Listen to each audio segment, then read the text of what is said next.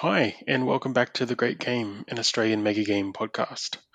I am Patrick, And I'm Jack. and this is episode 14, in which we sat down with Trenton Greyoak to talk about his mega game design, Deephaven. This was a game about role playing, very story focused, and set in a world where there were different clans of dwarves building a new underground city.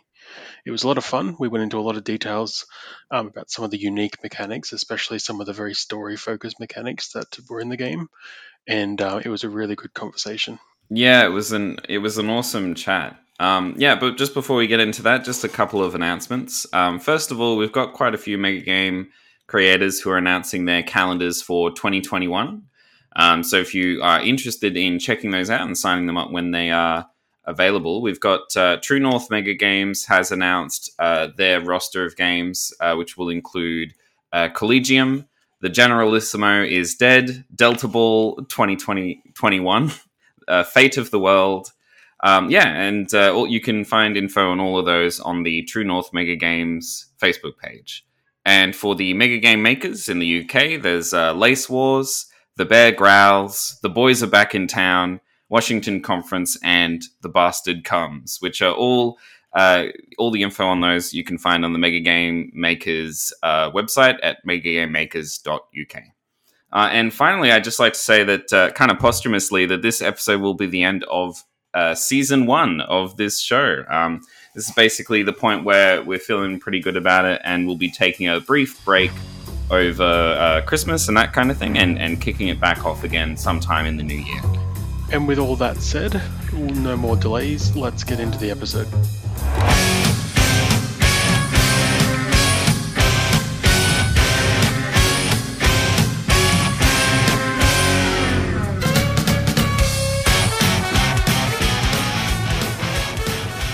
All right, and I'm here with Trenton Greyoak, the designer of Deephaven. How's it going, Trenton? Hey, I'm doing great. How are you two? Yeah, doing awesome. All right. So tell us about yourself. How did you get into, I guess, the mega game world? What was that like for you? Yeah, I think I consider myself in the play a goddamn mega game crowd. You know, like it's where like a new generation of mega gamers that watch the shut up and sit down video. And yeah, I'm definitely in that generation. I saw that and immediately lost my mind and thought like, how could I possibly play this? Which I was in Arizona at the time, so I wasn't able to play for a while. But I like my first one was Watch the Skies here in Minnesota, and yeah, I mean it ever since then it I was super into them, super into the design.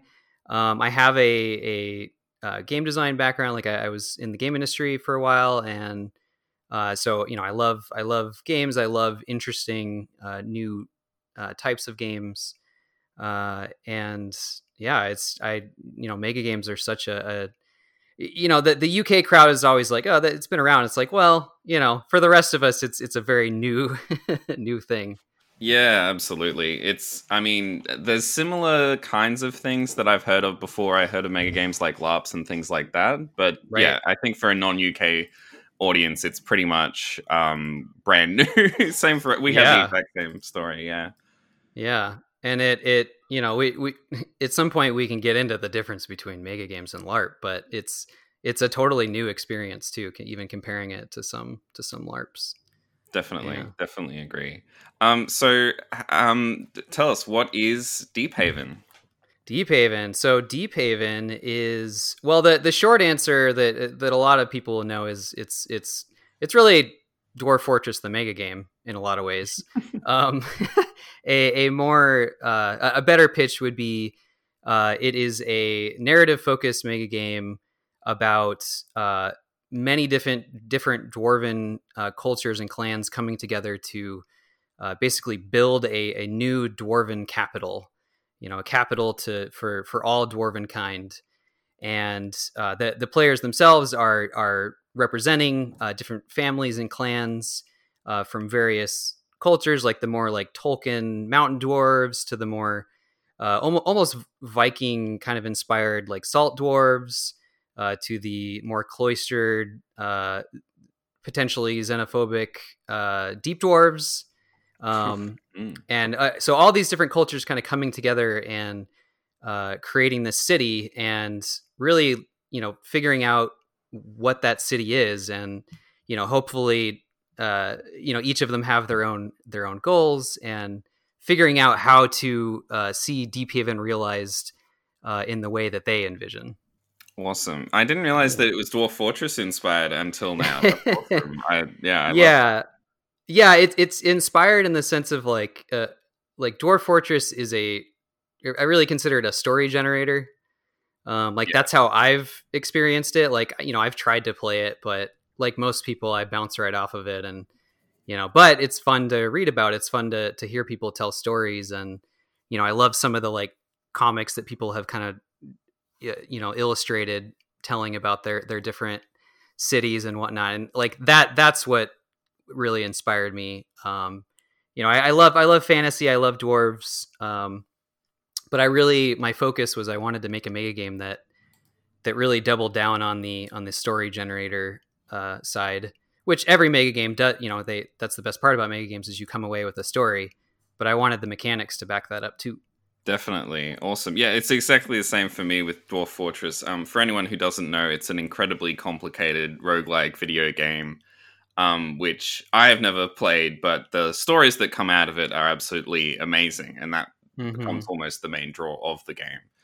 So that's awesome. So talking about the inspiration and the story generator side of it, one of the things I was really interested in talking about is the indie RPG influence as well. It seems like games like Apocalypse World and that kind of thing seem to be a pretty big influence on Deephaven. 100%. Yeah, absolutely. No, I love story games. Apocalypse World in particular is really, Dungeon World, which is sort of a fantasy.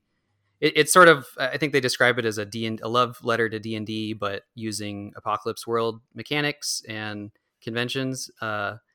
And it's very much on the story game side of, there's a lot of player input, a lot of player autonomy, and everyone at the table is playing to find out what happens, which is something that I think is really important in the types of mega games that I like.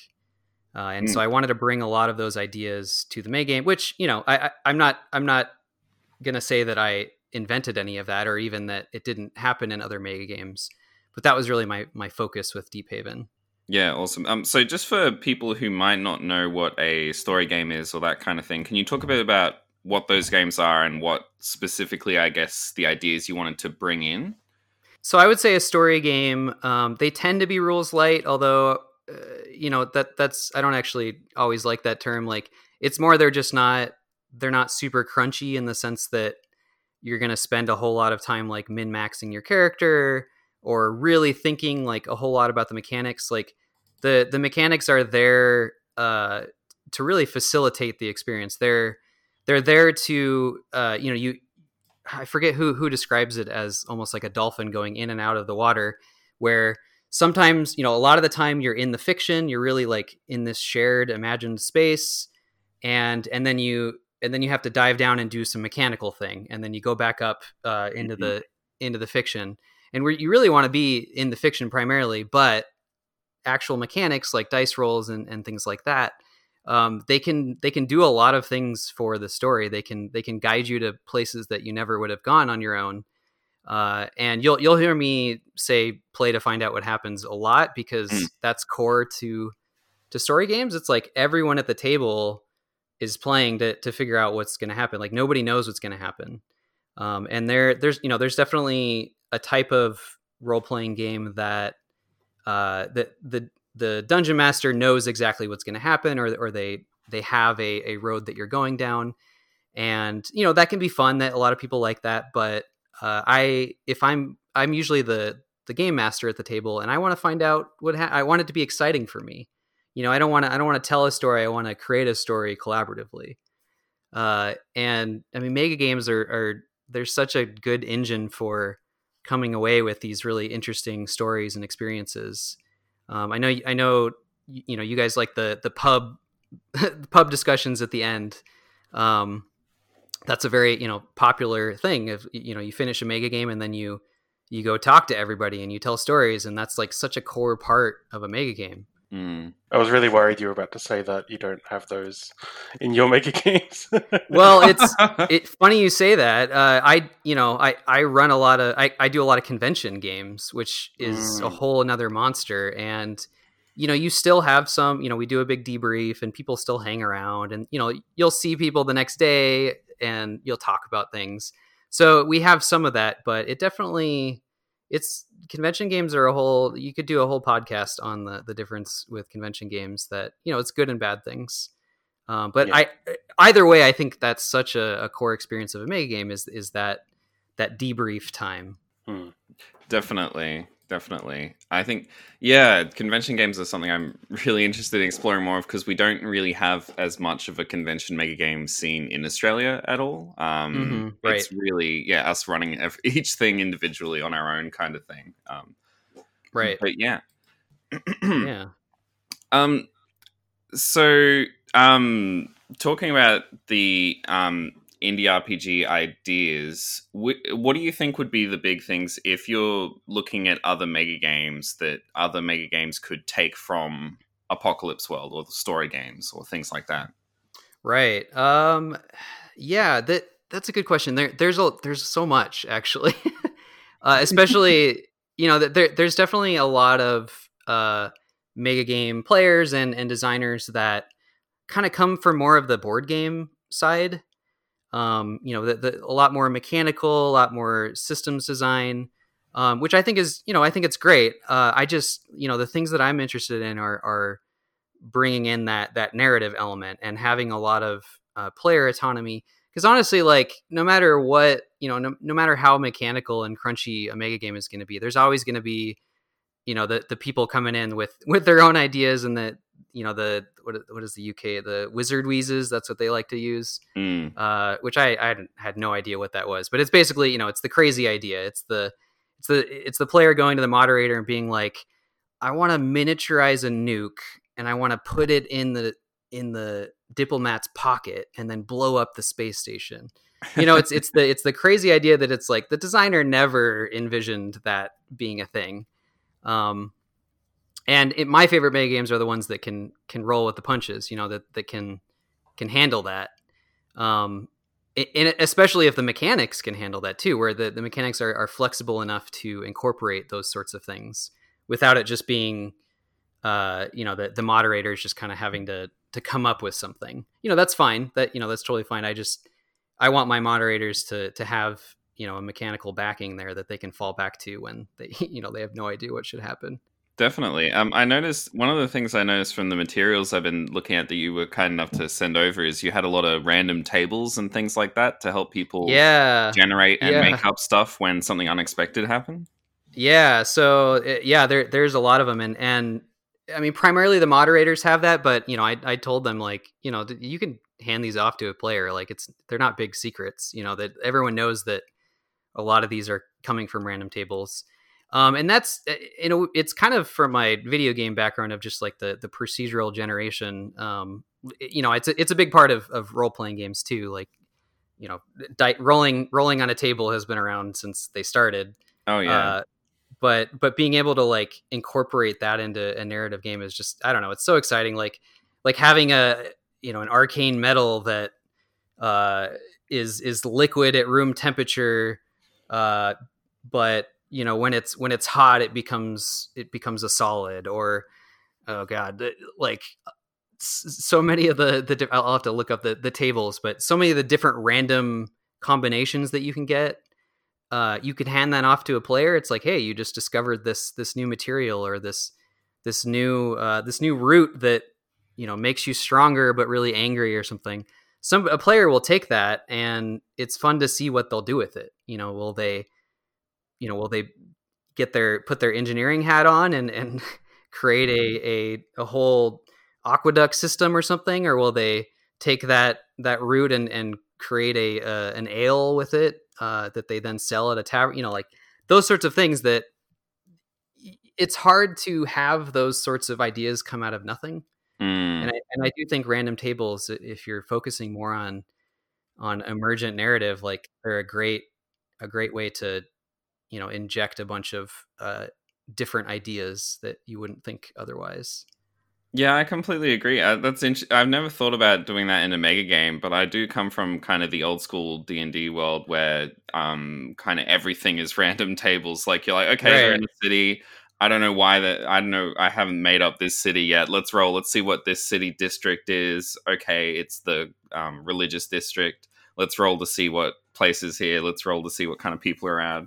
Yeah, Yeah. but yeah, that's awesome idea for putting that in a mega game. Yeah.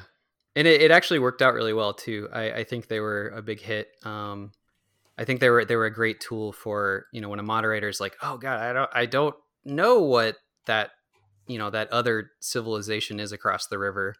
Oh, there's a random table for that. Let's find out together. Awesome. So we'll get on to talking about the game in practice, but talking about everyone kind of collaborating to make up the world together. One of the questions I wanted to ask is how you manage to keep everything consistent with so many players and so many moderators all collaborating and making stuff up individually. How do you make sure that you don't have situations where, say this moderator has decided that the forest is on fire, but the other moderators haven't figured that out yet, and things are going, like where things are kind of going all over the place and feeling a bit woolly and undefined? Or is Yeah, that I mean part of the game? that's a great question, because that was very early on in the design. That was something that I'm like, yes, okay, this is the biggest problem. This is the biggest issue with trying to scale up a story game.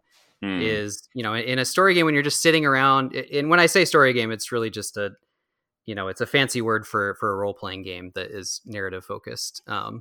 Maybe I should say RPG or something. But so when you're sitting around a table, you have this shared imagined space that you're hopefully creating together, and ideally the game is helping you keep everyone on the same page. You have things like a character sheet that says who you are, and you have the if you have a game master, like they have a lot of notes that are saying, when something comes up, they can say, oh yes, this is the character you met before. And so there's all these things that are keeping things consistent so that everyone can be in the same world in their heads.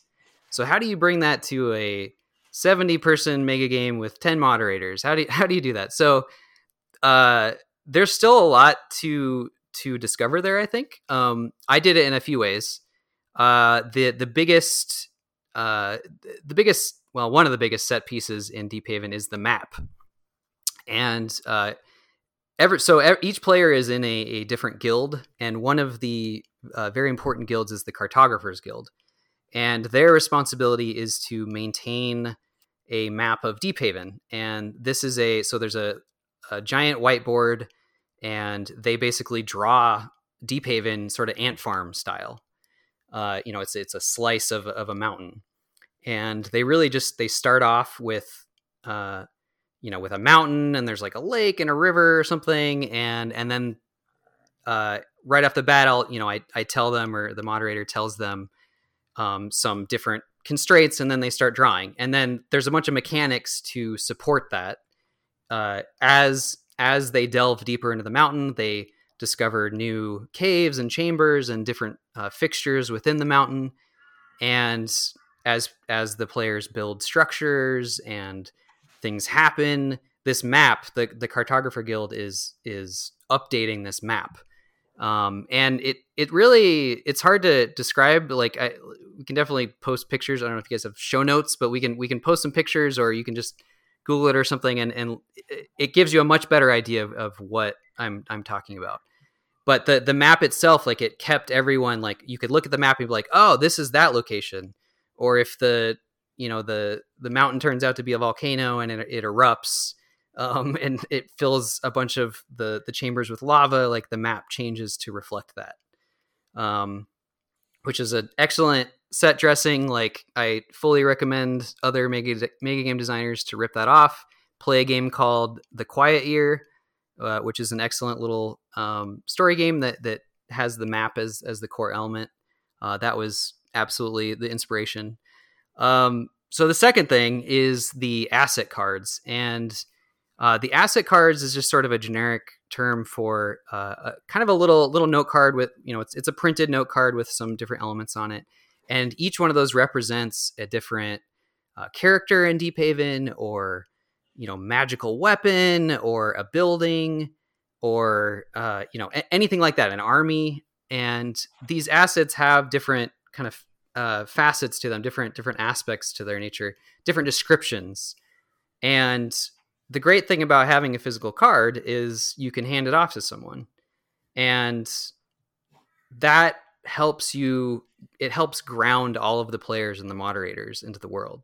So now it's not, that forest fire would get written down, not so much with an asset, but there's trouble cards too, and those are, we can get into that a little bit. But also, you write, when there's a trouble like that, someone is writing that on a red card, and now you can hand that off to someone, and if they go to another table or they go wherever, they have that, and that, because it's on that card, it's the reality.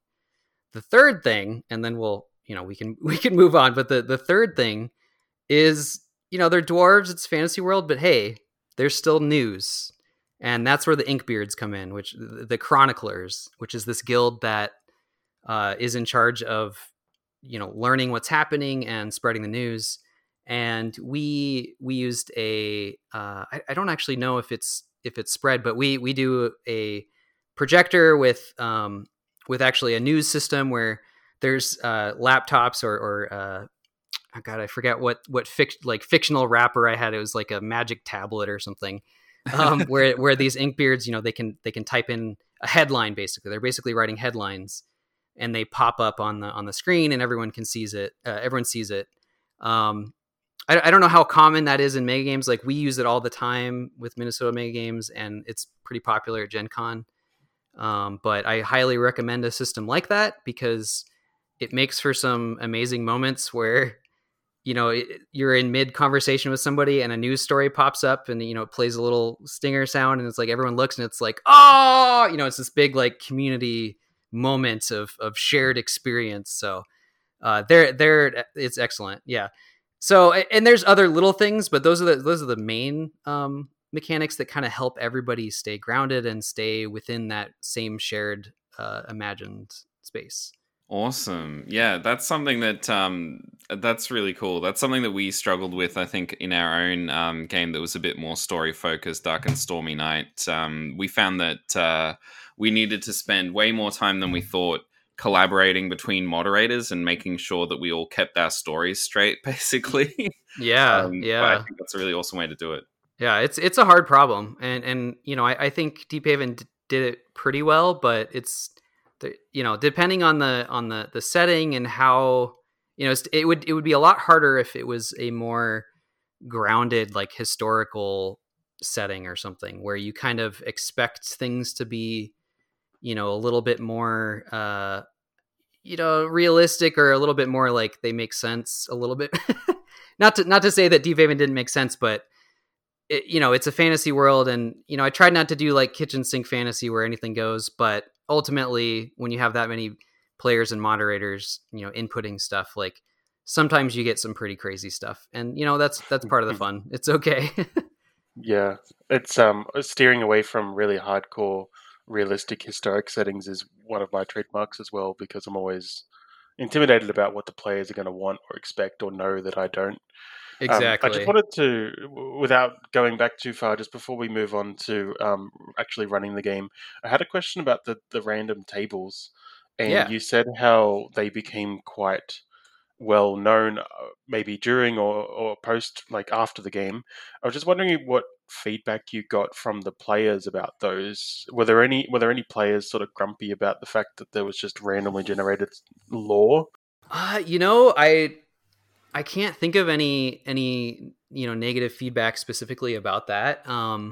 It's kind of like, so Deephaven, it's there's so many ideas in it that sometimes to a fault, that if you don't like something there, because it's more on the player autonomy side, like, you can ignore it, right? Like, you can if you don't want to go delving and discover, new objects and new materials and things like that, then you just don't. You go do something else. Right. And you probably wouldn't have signed up for the delving guild at that point. Yeah, so it's kind of like I don't remember getting anything. I'm sure there's there's a lot of people. I'm sure there's somebody that didn't like it, but I think it was primarily just a fun thing. Yep. Awesome.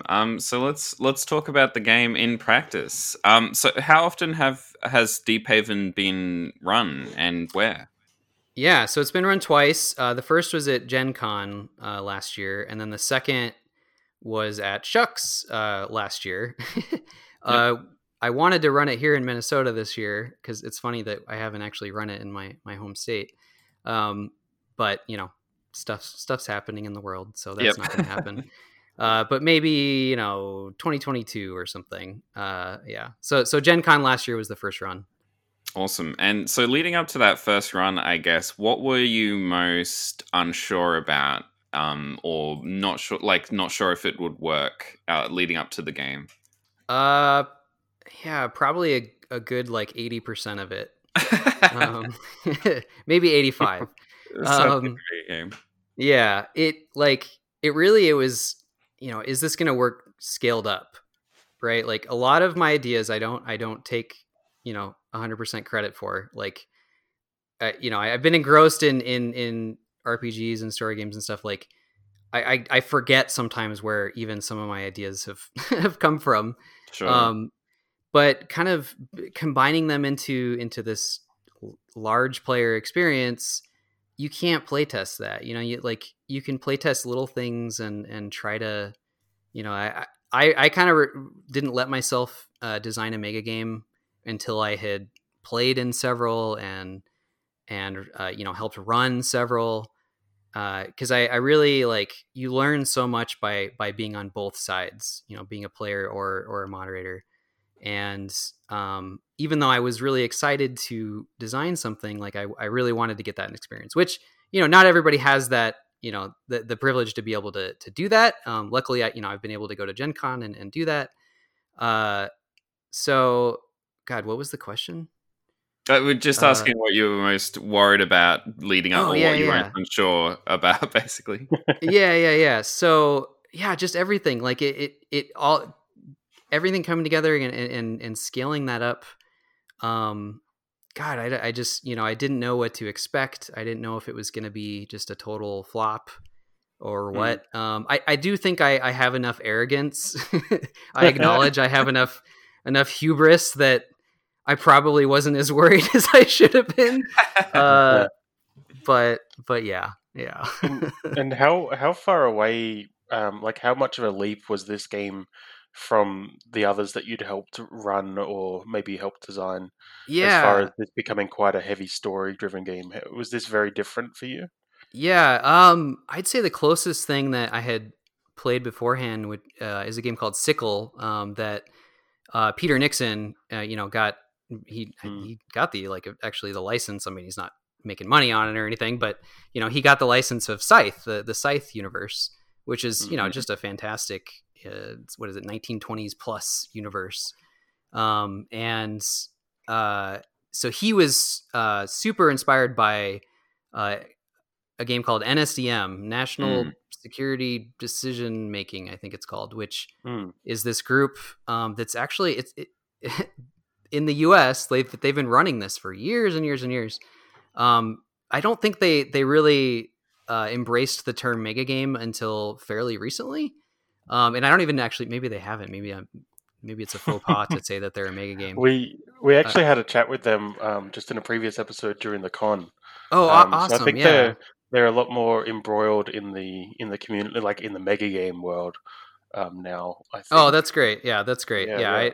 Yeah. I mean, Peter knows those guys well, and they're I'm super intimidated by them because all of their games are just very historical or very set in reality, and I just oh God, I know some of this stuff, but I don't know. But they're actually really even if you're not into that kind of stuff, they're great games to experience because they are freeform in a lot of ways. Even though they're set in these, in reality, they hand you a badge, this card that you wear. You just tape it on, and on the front it's who you are, and on the back it has some, either some goals or some secrets or more information about who you are, and then they just throw you in a room. It's it's a great experience, like, to just, it is a mega game. It's totally a mega game. It's like, it feels like a mega game in a lot of different ways. So I don't remember where I was going with that, but that, that was definitely an inspiration. I forgot the question. I'm sorry. Yeah, it was just just about how I think you've answered it. How this was a massive leap away from the more board gamey games that we've run in the past, and it makes a lot of sense that the NSTM guys are an inspiration for this, because it sounds similar. When we had that conversation, Jack had actually just played in one of their events online, which was probably a bit different to what you've experienced. I would think so. Hearing about it, it sounds like they probably wouldn't call it that, but it does sound like a story-driven kind of role-play game, very mechanics light, very story heavy, Definitely. very character choice heavy. Yeah. It's just about a bunch of people talking in a room, really. Like, it's pure totally roleplay. Yeah. So and honestly, we have the Deephaven. You have badges. You have some of that same mechanic of, you are who you are on the front of the card that you're wearing, and you have some information and backstory and secrets on the back. You have a drinking buddy, which is another player in the game, and you wear this badge, and it really identifies you to who you are and what team you are, and that, that's straight out of other mega games have done that for sure, but that was definitely inspired by Sickle and by NSDM. Although I will say, I don't know if they're going to listen to this. They've listened to some historical podcasts. There's a lot that I don't like about it. NSDM? Interesting. Yes, especially on the moderation side. I still recommend it. It's still a great experience. But I think the mechanics themselves, the tools that the moderators have, are kind of non-existent. It's just sort of all, whatever the moderator feels. And I think that it's Deephaven in a lot of ways was sort of a reaction to that, of like, I've played these story games that do some similar things like this. Like, you can have mechanics that can facilitate these experiences and make it not only easier for everybody, but just more enjoyable and more, you can play to find out what happens. Interesting. So you felt like you wanted, even though obviously it is very story focused and role playing focused, you wanted more mechanics to actually support that role playing in a way. Yeah, I wanted weight, mechanical weight to some of these decisions.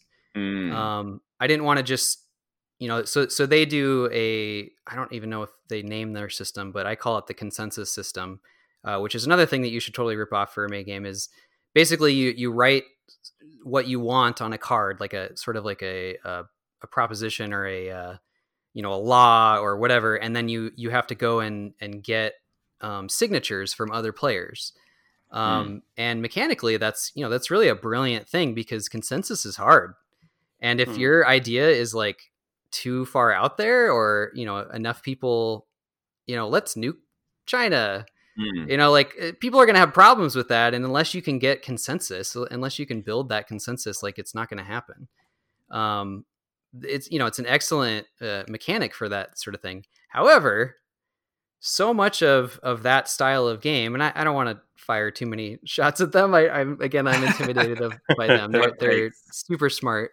But I want more mechanical weight. I want, like, I could go into specifics, but it's really, it comes down to, I want the moderators to not know what's going to happen. And I want the moderators to have mechanics that they can fall back on and push some of that. Deephaven has dice rolls, and that's, in a lot of the mega games, like, that is kind of a dirty word, is a dice roll. It's like, why should I roll dice when, it's that kind of output randomness of, what I'm doing. Like, I want to do it with mechanics. I don't want to, like, leave it up to chance. Mm. My response to that, and not to get too far off topic, but my response to that is I agree, but the thing that dice gets you, or other mechanics like it, is it brings in the unexpected. It brings in the uncertainty, and it allows a moderator or a GM to get off the hook. If you roll badly, it gets them off the hook. It's like it's not the moderator's fault. It's your fault. Like one of the things that is fairly popular in story games like Apocalypse World and stuff is like the GM actually doesn't roll dice. Like I refuse to touch dice. Dice are an evil thing. I don't want to touch them. That's for the players. And because it gets you off the hook in a way that you can be a little bit more objective, and you can be in the story. You can be representing the story, or excuse me, the fiction, in a way that feels more kind of more concrete, I guess, because you're sort of impartial in that, like you're sort of like objective, I guess. But yeah, I could talk it for hours on that. So yeah, but it makes sense. You want to, with the play to find out what happens philosophy, you want to be surprised by what's happening, right? And so if you roll the dice, you're like, oh, they succeeded this thing, and they did this thing that I didn't expect, then that's pushing you to do things and pushing you to places that you didn't expect to go, which is fun. Right. Exactly. And one last thing I'll say on that is it's actually on the player side too.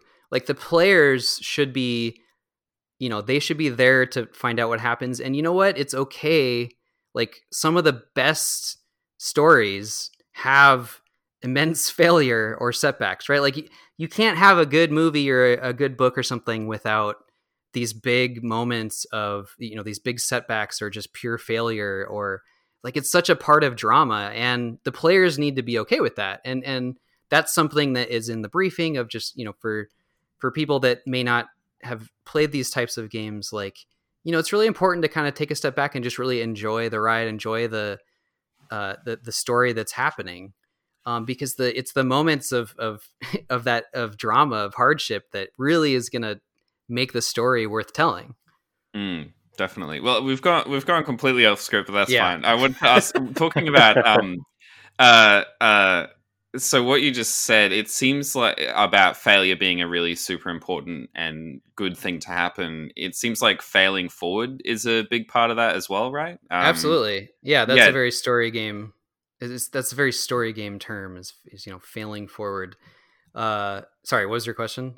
Well, so in Deephaven, I know the way that it works is that you'll roll to see if you can succeed and do the thing. But even if you fail the roll, usually you will end up actually doing the thing, but with a complication. Is that right?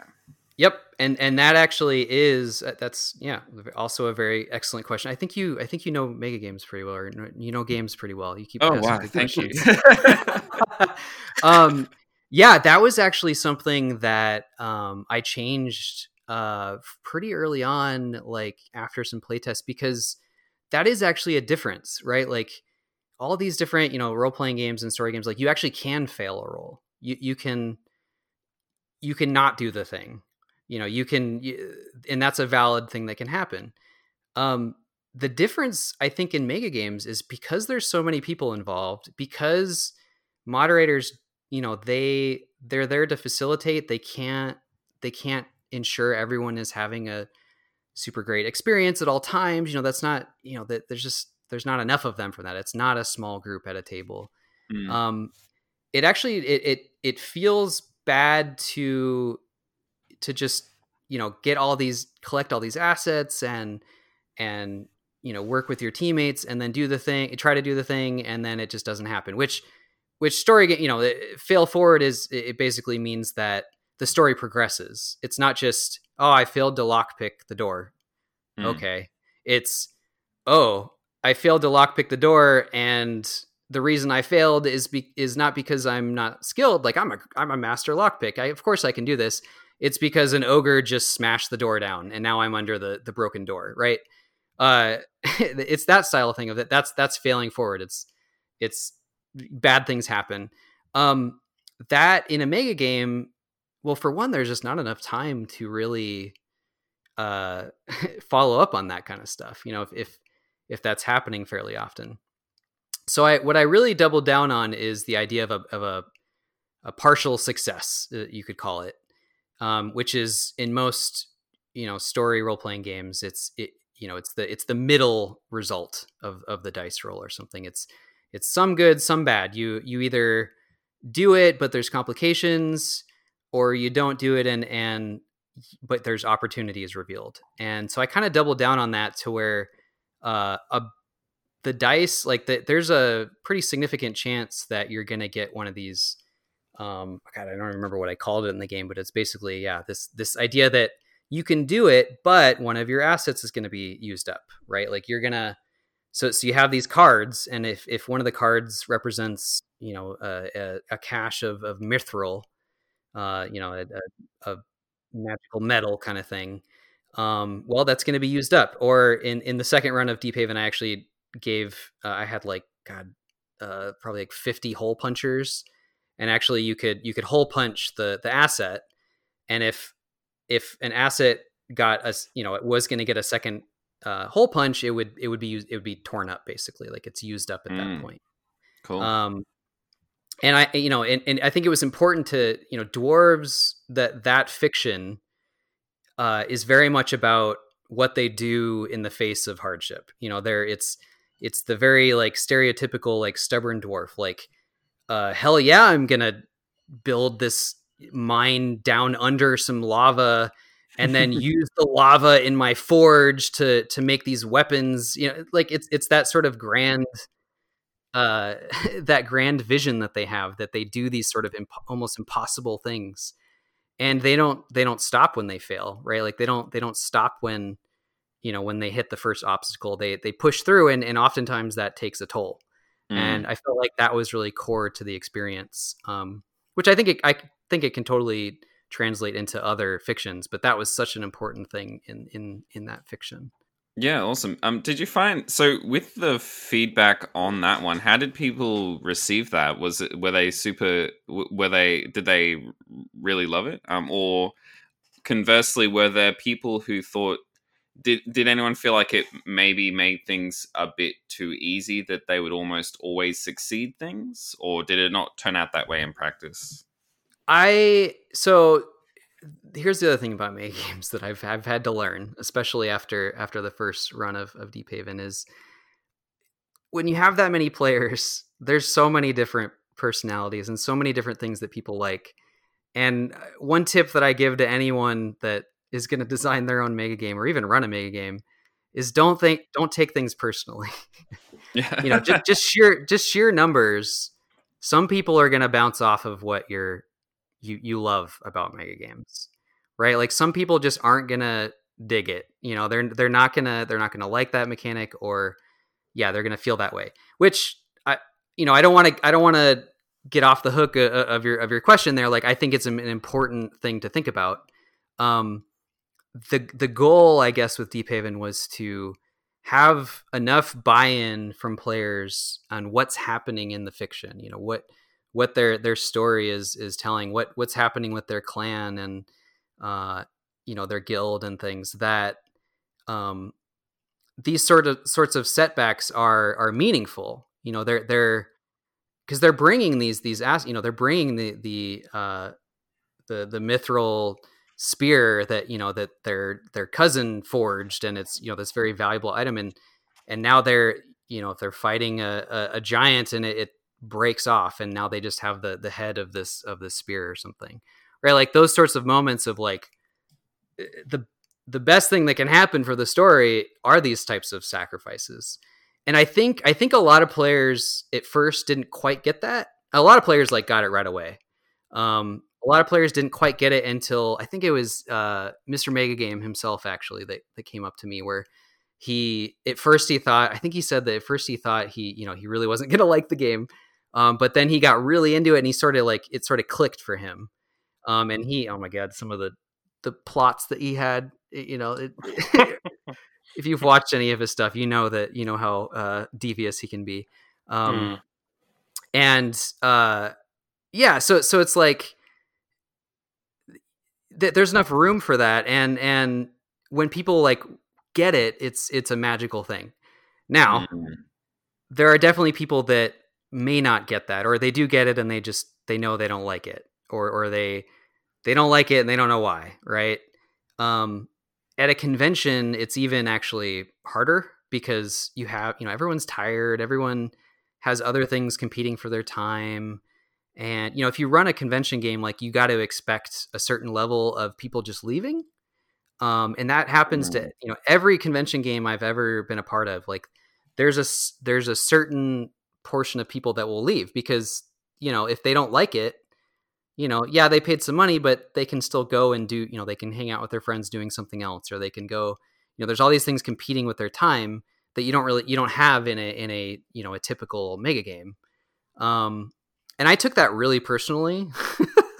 The first time, the first run at Gen Con is like, God, in the middle of that, I just, I was thinking about walking out. I was just taking everything so personally of like, oh God, like I want everyone to be having this amazing experience, and anyone that's not, even if a vast majority of the players are having fun, for the ones that don't, like, I just was taking it to heart. And I encourage anyone, and it's not just convention games, like, this can happen with other ones. Don't take things personally. Like, try your best to facilitate a good experience and a good time. But if people aren't liking it, you can make changes, or you can just, say like, this is kind of what we're doing. And it's like any other game, right? It's any other, people are going to bounce off of everything. Yeah. Does that answer your question? Yeah. No, All right, great. definitely. I wanted to just steer into a little about how the game actually ran. You said that you've run it a couple of times, and it's always in a convention. There were two specific things that I wanted to get a little bit more detail on, and one was what we mentioned earlier, the map. Yeah. And you were saying that there's some other details to talk about on that, but also the use of the inverted commas Jenga tower. Yeah. Because we were talking about earlier, you were talking about using dice in games, and that the random element of success and failure, or things not going to plan. How did how did you come about having this big tower that you pulled from, and how did it Yeah. impact The the game? giant Jenga tower. Mm, That that was, wholeheartedly stolen from a game called Dread. of course. Which, yeah, if you're not familiar with Dread is it's like a one-off story game where the only mechanic is a Jenga tower, stacking blocks. And the idea is, in the story, if you want to do something, you pull a block. If the tower falls, you die. That's the game. So it lends itself well. It's called Dread for a reason. It lends itself well to the types of horror stories, or a suspense thriller, that sort of thing. And it's so great at that. Like, I love Dread. Like, it's such an elegant system. And I try to actually, it's tradition for me to try to run a Halloween game. I don't know if I'm going to be able to do that this year, but yeah, it's so great. And it's important. I know that some mega games actually have used Jenga towers. Like, I was definitely not the first by far.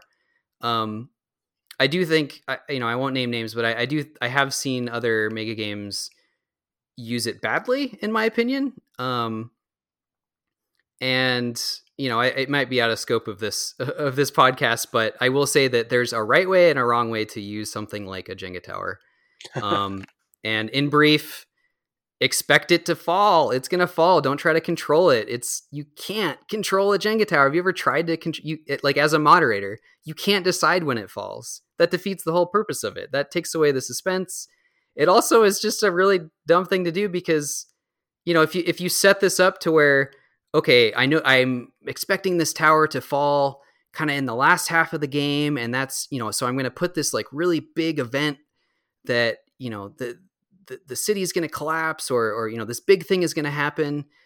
Okay, cool. What happens when somebody accidentally knocks it over 20 seconds into the game, or even Yeah. or even an hour or two into the game, right? And that's exactly like tying it to anything else. Like, okay, when someone finally rolls snake eyes on the dice, then Yep. something major will happen. Yep. It's anything that's got chance attached to it, and especially in this case when you've got dozens of people pulling from it, the Yeah. tower. Yeah. So And what did the tower do to the game? Yeah, and I want to say like it goes the other way too. Like Jenga is, especially giant Jenga. Giant Jenga is its own thing. It's giant blocks. Like you get scared by the end because it's this giant tower in front of you that's gonna fall over, and it won't fall over. It's like it sticks around, and you don't know when it's gonna fall. There's so many of the polls that were just like, how is this tower standing? It doesn't make any sense. It doesn't make any physical sense. So in the game, the tower represented delving deep within the mountain, which is the most dwarven trope of them all. It's the mines of Moria. It's they delved too deeply and they awoke a ancient evil Balrog. And I wish I could do the Gandalf voice. Oh, it's so good. And so it was there. That was such an important part of the fiction that I wanted some big set piece to really handle that, to where when they do delve too deeply, and they're going to do it probably a couple times. They're dwarves. That's what they do. That's half the fun. When they do it and the tower falls, everybody knows about it. Everybody, no matter where you are playing the game, like everyone, even people not playing the game, if you're at a convention, there's going to be the tower, the actual physical tower falling, which is loud.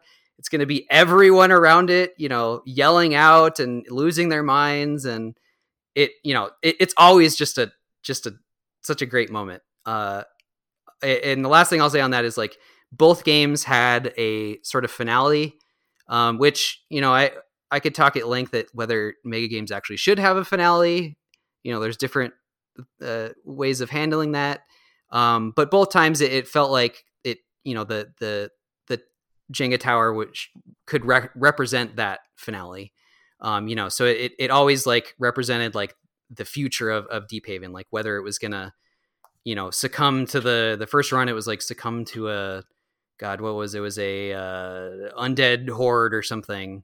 And so the idea that you're pulling for Deephaven's future. So in a way, like the fiction actually changed, or the idea of that metaphor for what it's representing actually changes, and that's fine. That's actually useful for the lead moderator to be like, what, this is now the future of Deephaven. And because it's such a good set piece, like, oh, there's just so many good moments with Jenga. I do really love that mechanic. It's going to be hard to not do that in the next game, but yeah. If anybody's making a game with Jenga, like hit me up. I've done so much, like I've counted things and done average. Like I know so much about Jenga towers and how to use them. So hit me up for sure. I can give you some tips. Awesome. Yeah, it's something I've always wanted to use, and the game that one of the games that I often reference, I think it's because it's my favorite, that I did design on here was As the Fire Dies, and I'm seeing a lot of similarities between what you've been talking about. And it's funny because that was the one game where I was so certain early on that I was going to use the Jenga tower, but it never eventuated for different reasons. But there are other similarities there with like a map that the players had agency over to control and update as the game went on. That's awesome. Yeah, I would love to see more about that. Yeah. Yeah, for sure. But that's something else I just wanted to ask about. We talked briefly about the map earlier on, but I had a few specifics. Like, so this was a map that was developing over the game. The players were adding to it.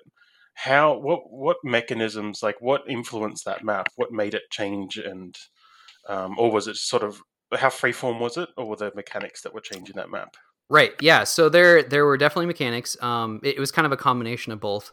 So one of the things that actually the Delving Guild, the one that is actually doing the tower, the Jenga tower, they're making discoveries. Every pull of the tower, they make a new discovery, and I had these cool cards that my wife made. God, my props to Deanna, my wife. She's an artist, and she made so much amazing stuff. Like the player handbook and so many of the materials are just so amazing. So props to her. I married up for sure in that. I recommend that if you can find an amazing artist, like marry them and make them do your your mega game materials. Yeah. Yeah. So they're making these discoveries, and one of the things that they can discover are these like new chambers and things that get added to the map, and they bring that over to the Cartographer Guild, and hopefully there's a moderator there to help facilitate that. But it's fine if not. Actually, as a lead moderator, I was actually doing that a lot, just because I was kind of floating around, and they would have different. That there was. I had kind of a list of like kind of semi random generated stuff that I was kind of pulling from. And so it's like, because each chamber would kind of have its own feature. It would be mineral rich, or it would have oh man, I should find the list. It's like a slumbering elder giant or something, or all of the fantasy tropes where you'd like expect to be like discovering these sort of ancient things, and sometimes good, sometimes bad, oftentimes bad. And so that would get added to the map. So that was one of the responsibilities of the Cartographer Guild, is to add these things to the map. And then depending on the size of that, there would be so many plots that the plots would go to the. Now I'm blanking on the guilds. Too many guilds in this game. It's like the Housing Guild or something like this, but a cooler name, I'm sure. And the builders union or builder, I don't know, I'll look it up. So they're in charge of the plots, and they can hold an auction, or they have different ways to basically distribute those to other players, to the different clans, because there's all these like fictional benefits to owning the land, and building buildings, building a tavern, building a blacksmith, building a school. Like in the first run, we had this big university that ended up becoming like super important to the game, and just so many like just cool ideas that I would never think of on my own. And it's definitely like, I love artifacts that come out of games. Like I love looking at old character sheets, or if it's a map game, the maps, or just anything like that, which some mega games have, some don't. And I just love them. I love going through that later, and just some of the things that I had no idea that happened, or it's like I have no idea what 90% of is on this map.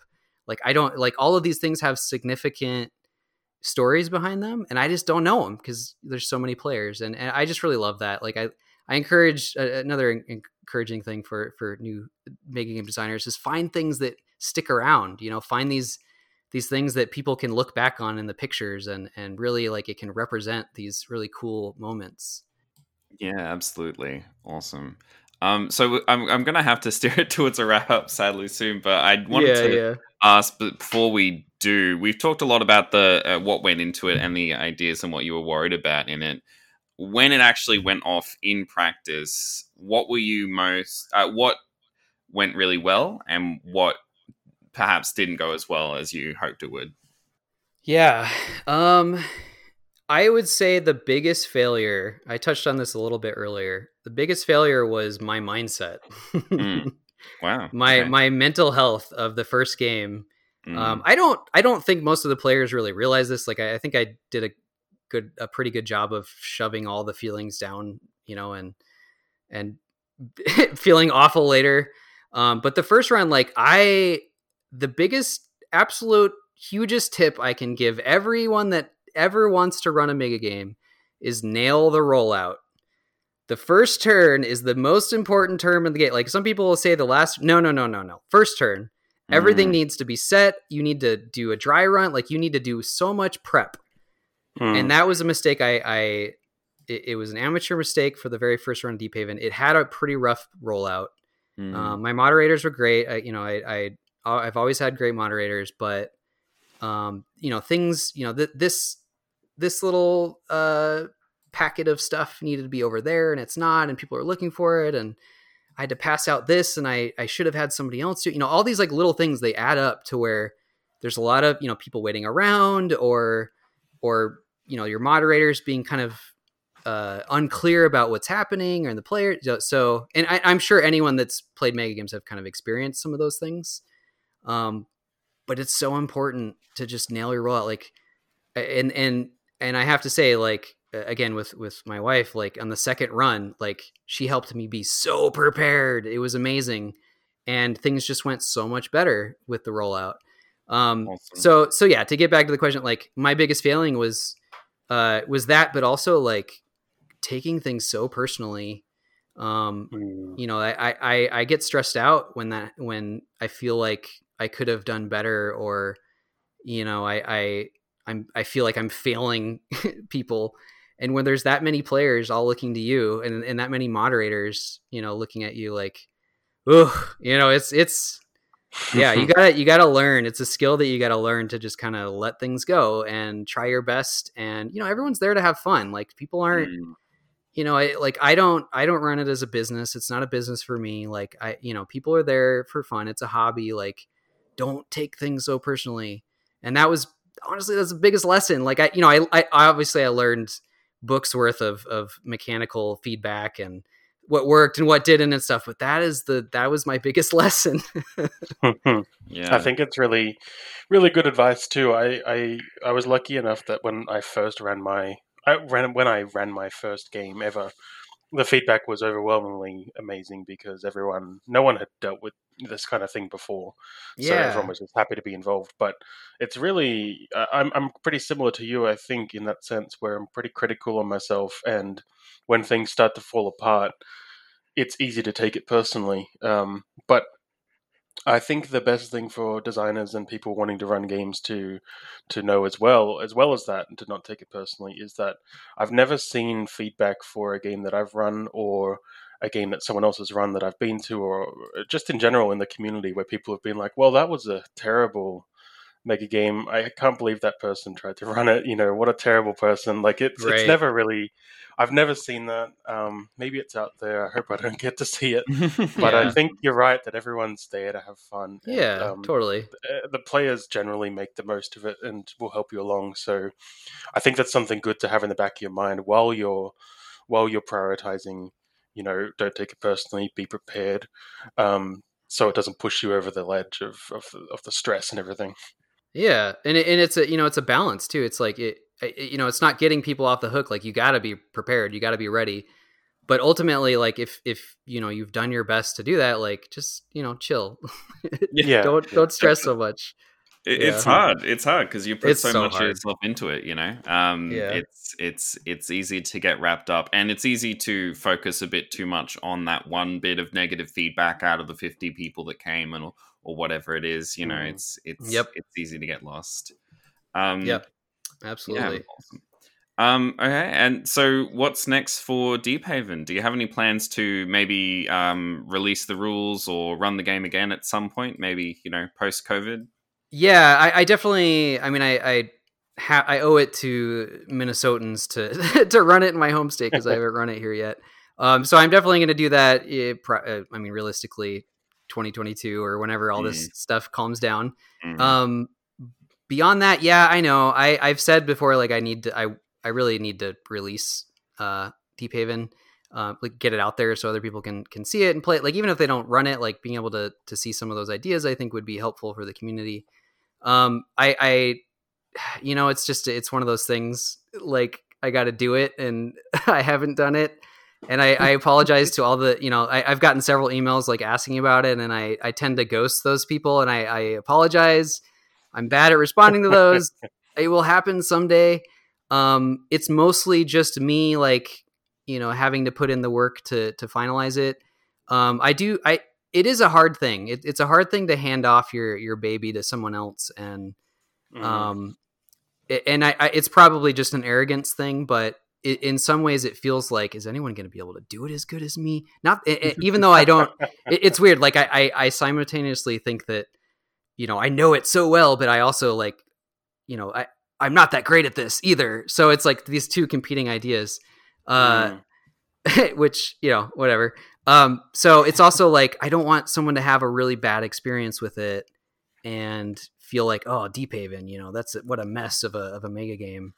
right. So it's hard. I don't know. I need to get over it. I acknowledge that. I need to get It's a over hard it. thing to do. I Yeah. think I'm very similar, and it kind of sounds like a lot of people are.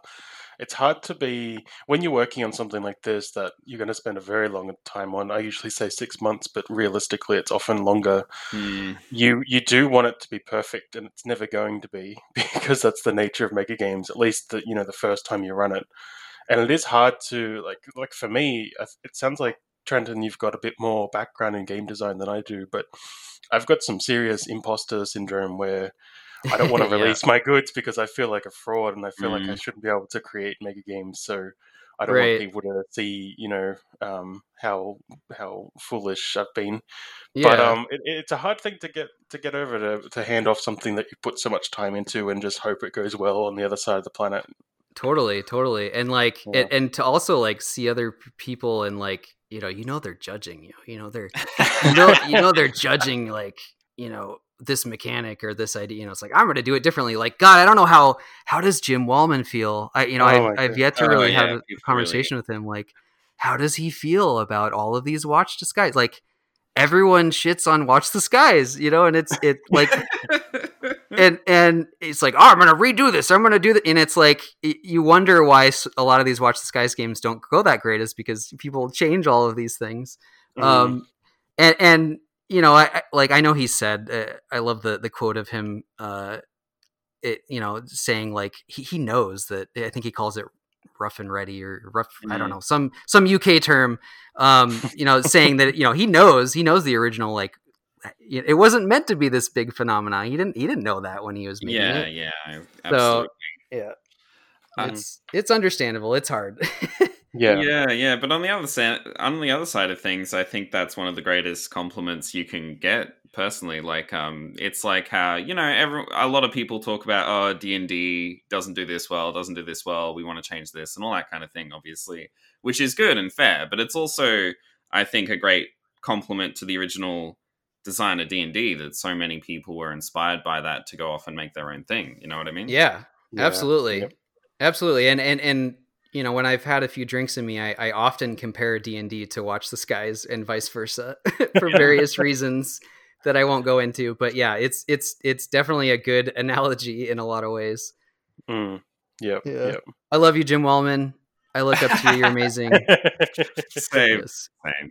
We've been very clear on this podcast in the past that we are not shitting on Jim or the Skies. We love it. Yeah, I think he's smart enough. He can take it. Oh, he can take it. Yeah. Awesome. Hey, before we wrap up, do you guys have podcasts nicknames yet?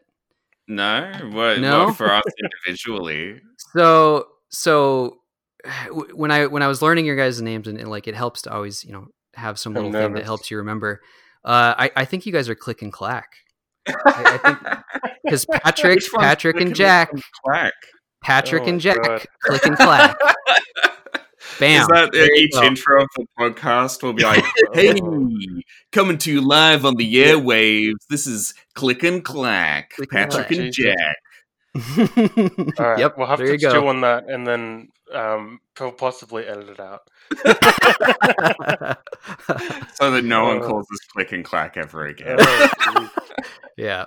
All right, awesome. So Trenton, where can people find you if you want them to find you? That's a good question. You can email me. It's TrentonGrayoak@gmail.com. I am sometimes active on the Mega Game Coalition Discord channel. Not so much this year, but I if you ping me, I'll talk to you on Discord. Mega Game Coalition, which is a US coalition of mega game groups. If you're in the US, definitely check us out. Yeah. Awesome. Well, thanks so much for coming on the show, Trenton. This was awesome this was great. It's a great podcast. Thank you. Yeah, Deephaven has so many ideas going off in it. It was awesome to talk about it. Yeah, I could talk so much more too. Yeah. All right, thank you so much, and chat to you again another time. Yeah. Cheers, I think is what you say. Right? Cheers. Yes.